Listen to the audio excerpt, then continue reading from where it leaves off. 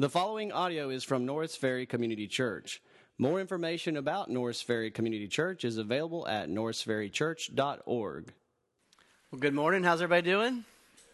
Good. It's good to see you. We have the Lord's Supper today, and I just want to tell you up front how we're going to do this because it's a little different than how we do it, and I'm sure it's different for the guests and whatever traditions they're coming from and how you typically do it, and I want you to just feel at ease. But typically we have a minister at the table to administer the table. But this time, at the end of the service, I'm going to invite everyone into a time of just personal prayer and reflection between yourself and the Lord.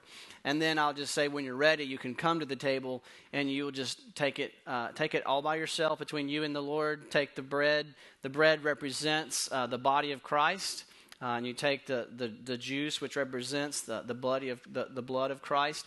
And then you can place the cup in the can and then just return back to your seat. So it'll go pretty rapidly. Most of your time of just personal prayer and meditation will happen during a time at your seat. So that's how that will go. Today we're going to look at something that happened to Jacob. He gets a real bad hip problem. And in this, it reminded me of my back problems. I don't know, any other back sufferers here? Raise your hand. Glory, there's my fraternity of pain sufferers. And that's what we see. I see that hand. I see that hand. I see that hand. You know, let's all come forward. We're going to baptize you now. No, I'm kidding. But, when you when your back is out, and everyone's got their own thing, shoulders. If you don't know this yet, get ready, brother. It's coming. Everything falls apart. But when you're in pain, everything changes. And there's four things that I've noticed, and I'm relating these four things because this is what we see happens to Jacob. But when my back is out, first of all, I'm humbled. It's very humbling because I realize I can't do anything. I mean, when my back is out, I need everyone to help me. And it's very humbling that all of a sudden I'm very dependent on others to help. And that's just a humbling thing. Also, I see that the Lord gives me great contentment in that. And you go, well, where does that come from? Well, as I start to heal and I have several hours that are pain-free, I am the most thankful for just a few hours of no pain. I mean, you just go, man, I don't realize how much I take it for granted when I'm not in pain. And so there's a contentment that comes that I'm just grateful for every little blessing of healing.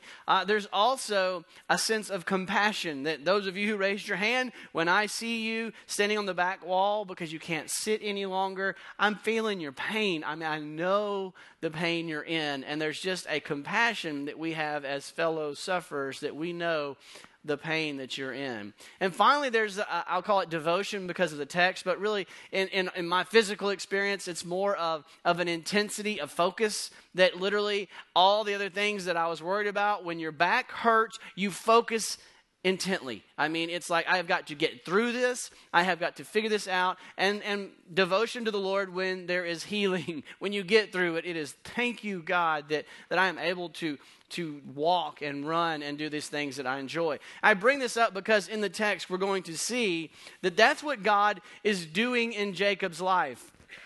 He's going to wrestle with God. And typically this is called Jacob wrestles with God. It's even probably written in your Bibles. There's a little note that probably above the verses that says Jacob wrestles with God. I would change that. God wrestles with Jacob. This is God wrestling with Jacob. And we're going to see, it sounds like he gets jumped in the middle of the night. So God wrestles with us in our lifetime. The Bible teaches us that God is wrestling with us for our good. And some of you right now are in a point where you're tired of wrestling. And you're in a lot of pain, and it's maybe not physical pain, maybe it's emotional pain, spiritual pain, physical pain, and you're just tired of wrestling, and you're to the point where you want to tap out. You're like, I give up. I'm done. Well, here's the point. Everyone focus. Here's the point today. Do I have your attention? There's a lot going on. Everyone focus. Here's the point.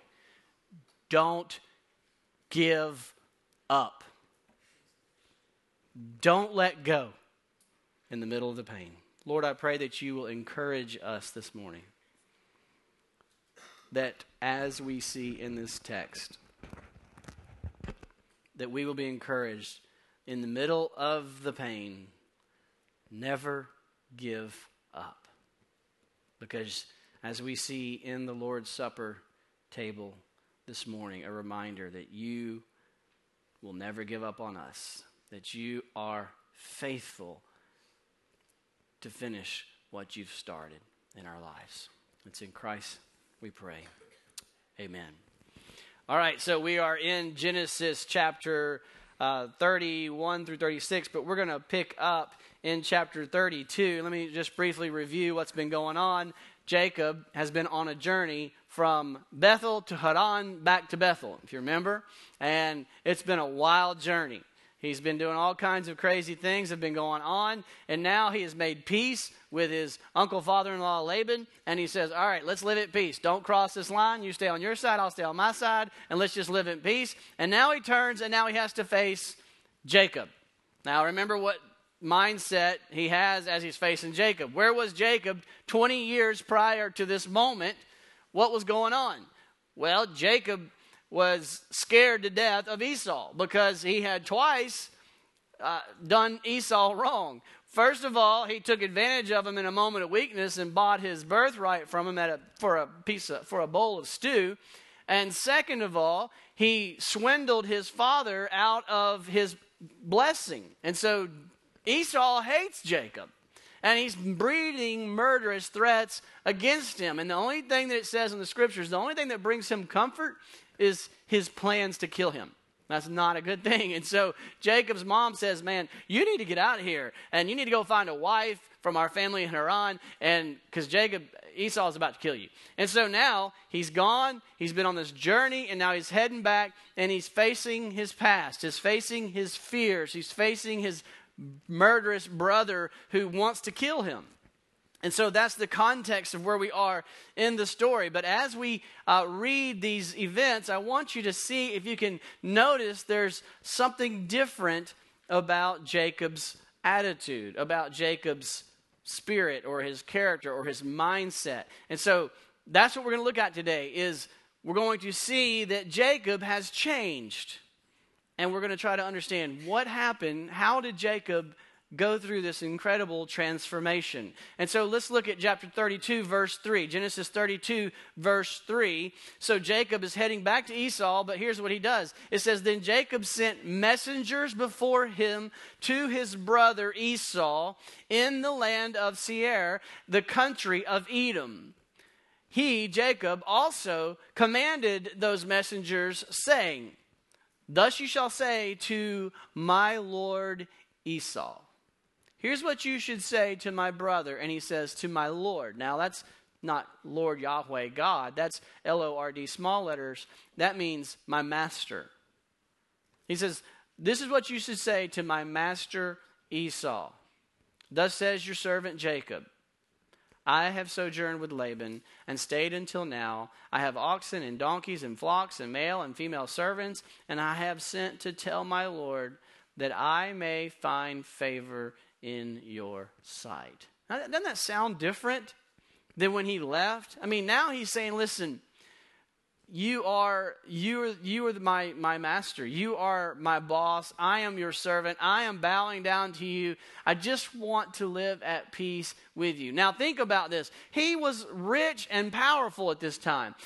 The old Jacob, you would expect to mount up his armies and attack with bowing up in pride to say, I'm going to beat you down, Esau. Don't even think about rising up against me. But instead, he says, go to him and tell my Lord that I am coming in peace. That he's the boss. I'm just here to serve.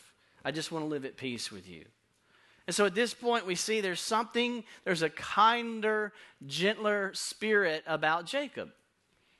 Whereas we knew him before as this kind of prideful, scheming, resourceful, self-reliant guy that kind of anytime something happened, he had a plan. And he was quick on his feet, and we credit him. He worked hard, and he was scheming, but something seems to be different now in his actions and attitudes towards his brother who he knew was breathing murderous threats against him. So let's see how it goes. In chapter 32, verse 6, it says, the messengers, so they went to Esau, and they returned back to Jacob, saying, well, we came to your brother Esau, and furthermore, he is coming to meet you, and 400 men are with him. And Jacob was greatly afraid. You know, when someone's afraid, what they do next tells you a lot about what's going on in their heart. I was talking to a dad this morning that just had a baby, and it was some scary times. And he said, man, I was just praying. And he says, well, at least that shows you something, right? At least I went to the Lord in prayer. When I was like, that's great, man. I mean, when we're squeezed, what comes out, we see what's going on. So what do we see goes on in Jacob as he's squeezed, and he is greatly afraid because his brother's coming with 400 men. He was distressed in verse 7. So what did he do? Well, first, he divides his people who are with him and the flocks and the herds and the camels into two companies. For he said, well, if Esau comes to the one company and attacks it, then the company which is left will escape. So we go, okay, that's typical Jacob. He's got a plan.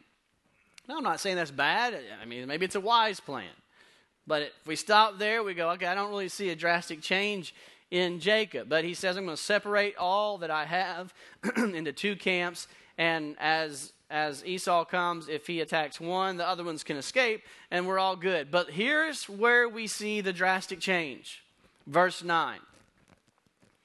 And Jacob said, O God of my father Abraham and God of my father Isaac, O Lord, help me. When I read this, I just stopped and I said, I think this is the first time we see in the narrative Jacob going to the Lord in prayer. All that's been going on in his life, all that the author's been telling us in the text to help us get to know Jacob and what he's thinking and what's going on. Every time something happens, he's scheming, he's planning, he's manipulating, he's controlling, he's got to figure it out. Everything except we never hear him said, we never hear it said about him, and then he went to the Lord in prayer. He chooses a wife, never asks God which wife. He chooses a plan, never asks God what to do. And then this is the first time we see at the tail end of his journey, he's coming back home. Not the first time he's been afraid, not the first time he's been in need, but it's the first time we are told, and Jacob prayed. He sought the Lord. Something's changed in Jacob's heart. Something's different about Jacob. He now knows, I need God. He now knows, as he's been giving lip service more recently in his life, as we saw last week, he said, look, God made me rich. God took everything from Laban and gave it to me. 10 times Laban changed my wages, and 10 times God changed the situation so that the animals that were born made me rich. This is God. And he just kept giving God credit, but so he seems to be learning on this journey that God is involved and he doesn't have to be the guy that has all the answers to be in control. And so he goes to the Lord in prayer. And so what do we see? He's praying. Let's learn from his prayer. And this is encouraging us that as we enter into struggles and strife and turmoil and difficulties, and when we're afraid or when we're struggling and want to give up, this is teaching us, we are learning with Jacob to go to the Lord in prayer. And here's what he prays, continuing in verse 9, 32:9. O Lord, who said to me, you said this to me, Lord. You said, return to your country and to your relatives, and I will prosper you. You said, Lord, that this is the way I should go, and that you were going to take care of me. You said you would protect me, you would be present, you would protect, and you would provide. Now, Lord, remember your word. And that's how we should pray, that as we are going through life and we are struggling and we want to give up, we should say, wait, Lord, please remember your word to me. You promised in your word that you will finish what you started in my life. You promised that you would bring this to completion. You promised that you would protect me, that you would never leave me, that you would never forsake me, that you love me, that nobody can snatch me out of your hands. Lord, these are your words to me. And you open your Bible and you quote those scriptures back to the Lord in prayer because your confidence is in God to keep his word. Not in yourself, but in God.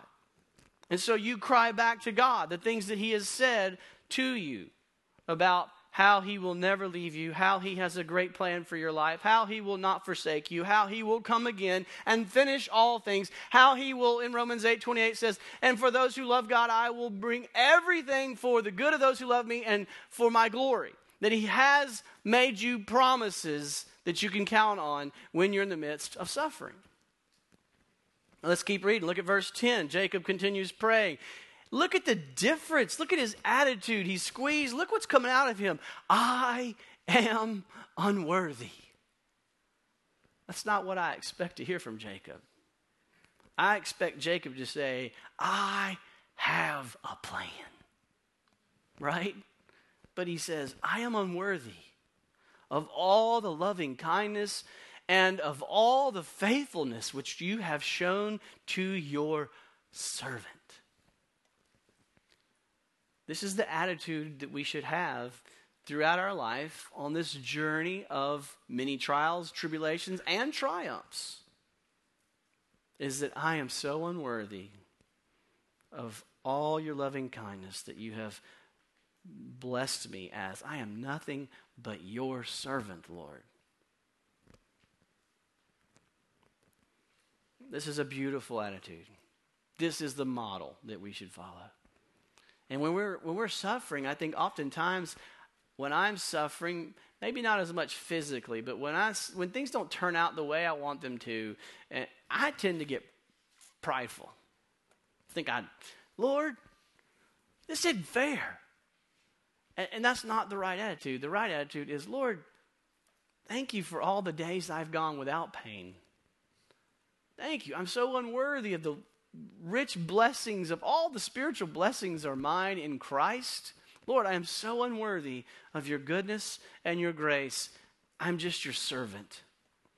But I cry out that you remember your promises that you've made me. And then Jacob prays, verse 11, so please deliver me, I pray, from the hand of my brother. Oh, what a different life if he had prayed these so earlier in life. So instead of scheming, just, Lord, deliver me. I'm trusting you. I'm going to stay faithful, Lord. Deliver me from the hand of my brother Esau. For I fear him. He said it. He said it. I'm afraid. If we would just stop sometimes and just admit that, Lord, I am afraid. I'm afraid of this diagnosis, and I need you. I'm afraid that I'm going to lose my job. And I need you, Lord. You've promised to care for me. I'm afraid of the direction my kids are going, Lord. And I need you, Lord. You've promised that you will watch over and you'll care for us. What are you afraid of? Just stop being so self-confident and self-reliant and just say, Lord, I'm afraid. And I need you. That's what Jacob's doing. Deliver me. I'm afraid. I fear him that he will come and attack me and the mothers with their children. And when he says that in his prayer, it's like he remembers another promise of God. Lord, I'm afraid he's going to come. He's going to kill me. And he's going to kill my wives. He's going to kill my kids. Then he says, as he continues, verse 12, but you said, I will surely prosper you and make your descendants as the sands of the sea, which is too great to be numbered. So God, keep your promises. This is Jacob's hope. This is Jacob's confidence. His Courage is found in God, keeping God's word and God's promises to him. And the same should be true for us. As we struggle, as we go through difficulties, and we want to try to man up and be this tough guy or tough girl, we should say, all right, but first let me say, God, my only confidence and hope is in your faithfulness to your promises to me. He never promised he wouldn't let us go through difficulty. In fact, he promised you're going to go through difficulty. But he promised that he will use that difficulty for your good, to make you a vessel of blessing and glory to God. So he says, Lord, I have confidence because you promised that you would protect us. So as we keep reading, we see Jacob working up more plans. And at this point, you kind of go, I don't know if these plans are good. I don't know if they're bad. They feel a little silly. They feel like they kind of put Jacob in a little light of, okay, here he goes again to me as a reader, because I know how the story ends. I know that Esau comes up and just wraps his arms around him and loves him. And so you kind of feel like it's unnecessary scheming. But we got to remember, Jacob doesn't know how the story ends yet. He knows his brother hates his guts, wants to kill him, and I'm about to meet him, and there are 400 people coming with him towards me. And so he says, well, let me do this. And so in chapter 32, verse 13, we see he kind of creates this little plan of sending 3 waves of his animals and his people ahead of him to try to butter up Esau and soften him, and so that by the time that Jacob gets there, Esau is kind to him. He says in verse 32:13, so he spent the night there. Then he selected from what he had with him a present for his brother Esau. 200 female goats and 20 male goats, 200 ewes and 20 rams, 30 milking camels and their colts, 40 cows, 10 bulls, 20 female donkeys, and 10 male donkeys. And he delivered them into the hands of his servants. Every drove by itself, and said to his servants, pass on before me, put a space between droves. And he commanded the one in front, saying, when my brother Esau meets you, and he asks you, saying, to whom do you belong, and where are you going, and to whom do these animals in front of you belong, here's what I want you to say. And then he goes, this is going to happen 3 times. And then in verse 20, we see what his desire is. He says, I will appease him with the present that goes before me, and then afterwards I will see his face. Perhaps he will accept me. And so he's got a plan. If you've ever been to South Sudan, this is my experience of animals like this, that when you're walking around village to village and you start seeing these random goats and cows start showing up, you learn after a little experience, okay, there's going to be some boys, little boys, working those cattle that come kind of from the end. And when you see them, all the animals have already passed because they're behind bringing them. And so he says that when he sees that first cow, he's going to start wondering, well, who is this? And by the time he gets to you, you're going to soften him up a little bit. And then there's going to be another wave, and that'll soften him. And then there's going to be another wave. And I'm just hoping that this will satisfy him. This will appease his wrath against me. And so we have to wonder, is this really a different Jacob, or is he just trusting in himself and his own plans? At this point, I'm not sure. If the story stopped there, I would say, well, I thought it was going to end good for Jacob, but he didn't really learn his lesson. But look at chapter 32, verse 22.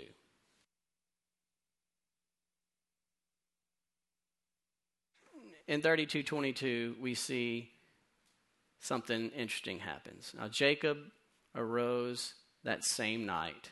He took his 2 wives and his 2 maids and his 11 children, and he crossed the ford, which is a stream, of Jabbok. He took them and sent them across the stream, and he sent across whatever he had. And Jacob was all alone. And then a man wrestled with him until daybreak. I'm going to put the pronouns in to make it clear. Verse 25. When the man saw that he had not prevailed against Jacob, the man touched Jacob's socket, Jacob's thigh. So the socket of Jacob's thigh was dislocated while he wrestled with him. Then the man said, let me go, for the dawn is breaking. So they've wrestled all night long. Let me go, for the dawn is breaking. But Jacob said, I will not let you go unless you bless me. And he said, so the man said to him, what is your name? And he said, Jacob. He said, your name shall no longer be Jacob, but Israel. Your name shall no longer be schemer, one who strives with men, but your name shall now be Israel, one who strives with God. For you have striven with God and with men and have prevailed. We're going to look at, what does this mean? He prevailed. Then Jacob asked him, and he said, well, please tell me your name. But he said, why is it you ask my name? You know my name. And he blessed him there. So Jacob named the place Peniel, for he said, I have seen God face to face, and yet my life has been preserved. And now the sun rose upon him, a new day rising, just as he crossed over Peniel, and he was limping on his thigh. He's a different man now. He's walking off into a new day, a new season of life with a limp, forever changed by God. This scene is a metaphor of Jacob's entire life. This scene explains to us how Jacob has been transformed from a man who was self-reliant, scheming, self-determined, self-made, to a man who has learned through trials, through tribulation, and yes, through triumph. Through it all, Jacob started out thinking it was him and other people. He's wrestling against his father, Isaac. He's wrestling against his brother, Esau. He's wrestling against his uncle, father-in-law, Laban. He's wrestling. That's what his life has been, wrestling. But in it all, there's been another participant that the Bible has made clear that we don't miss. God has been there in all of it. And God has been wrestling him down from his self-reliance to be God-dependent. And the prevailing that we see is not Jacob pridefully overcoming God and having enough faith that God gives him whatever he wants. Instead, the prevailing is, his reward is, his blessing is the limp. His blessing is the broken hip that reminds him every day, I need the Lord. I'm nothing. I can't do this. I'm so dependent on God, and it's so humbling to need the Lord. And the compassion to see others, as we will see in a few moments. He has the compassion. He has the humility. He's learned the things that we talked about earlier. He's learned these from God. And what is the one thing that the most important thing that Jacob does in the wrestling scene? What does he do in the scene? It says, God jumped him in the night. Some man jumped him into the middle of the night when he was by himself. And the one thing we see, he asked his name, but that's not the important thing. What does he do? He says, I won't let go. That's the point for you today. Don't let go. Don't let go in the middle of it. God is faithful. The prevailing comes not so much in his strength, but in his refusal to rely on his own strength. He's not going to let go of God and his strength. And that's what you're doing in the midst, you in your life. What God promises that he won't finish in you is he promises he will never quit teaching you to lean on him, teaching you to grab hold of him, teaching you to find him as your strength. Paul says, I asked so many times that this thorn would be removed from me, but I finally realized that God says, no, I'm not going to remove it from you, because in this you learn you in your weakness aren't enough. But God is strong in our weaknesses. And so God is making Jacob into Israel, the vessel of his blessing, the vessel of his glory to the ends of the earth. And it comes only as Israel, or Jacob, learns to depend on the Lord for everything. And that's the journey we're on. And it comes through many times suffering. Why are we surprised when God crushed his own son for the forgiveness of our sins? The greatest good that ever happened came through the greatest suffering that ever happened. And so that's the Christian life. We're on a journey where God is with us as we are striving and as we are struggling through trials and through triumph. But all of it, God says, I'm teaching you, don't ever let go of me. So that's the word for us today. Don't let go. As you continue through the journey, as Jacob meets Esau, we see he's humble. He's bowing 7 times to Esau. And Esau just reaches up and grabs his neck and kisses him and says, I love you. We see his contentment. He says, Esau says to Jacob, take all your stuff back. I don't need it. And Jacob says, no. Please take my gift which has been brought to you, because God has dealt graciously with me. He says, God has just been lavishing me with grace. Let me bless you. That's what happens as we learn the contentment of God's grace in our life. It makes us generous givers. And he is compassionate in 33:12. All the family's tired. The cattle are tired. The kids are tired. And Esau says, let's go home. And he says, well, you go on ahead. I'm going to wait on my family. So he's learned the compassion, and finally he's learned devotion. When Jacob made it home finally in 33:20, he erected an altar and called it El Elohe Israel. God, the God of Israel, is his worship, is his focus, is his devotion.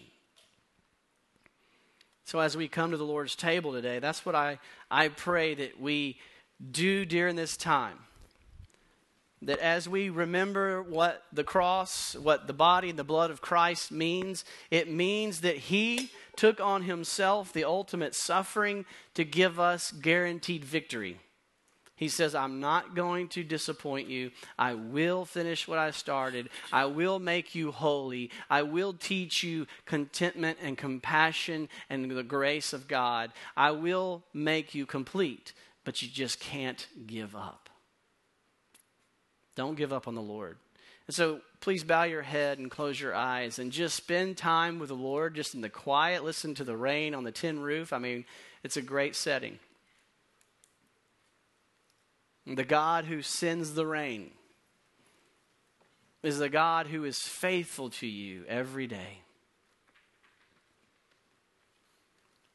Confess to the Lord, Lord, show me what idols are in my heart. Show me what gods I'm depending on instead of trusting you.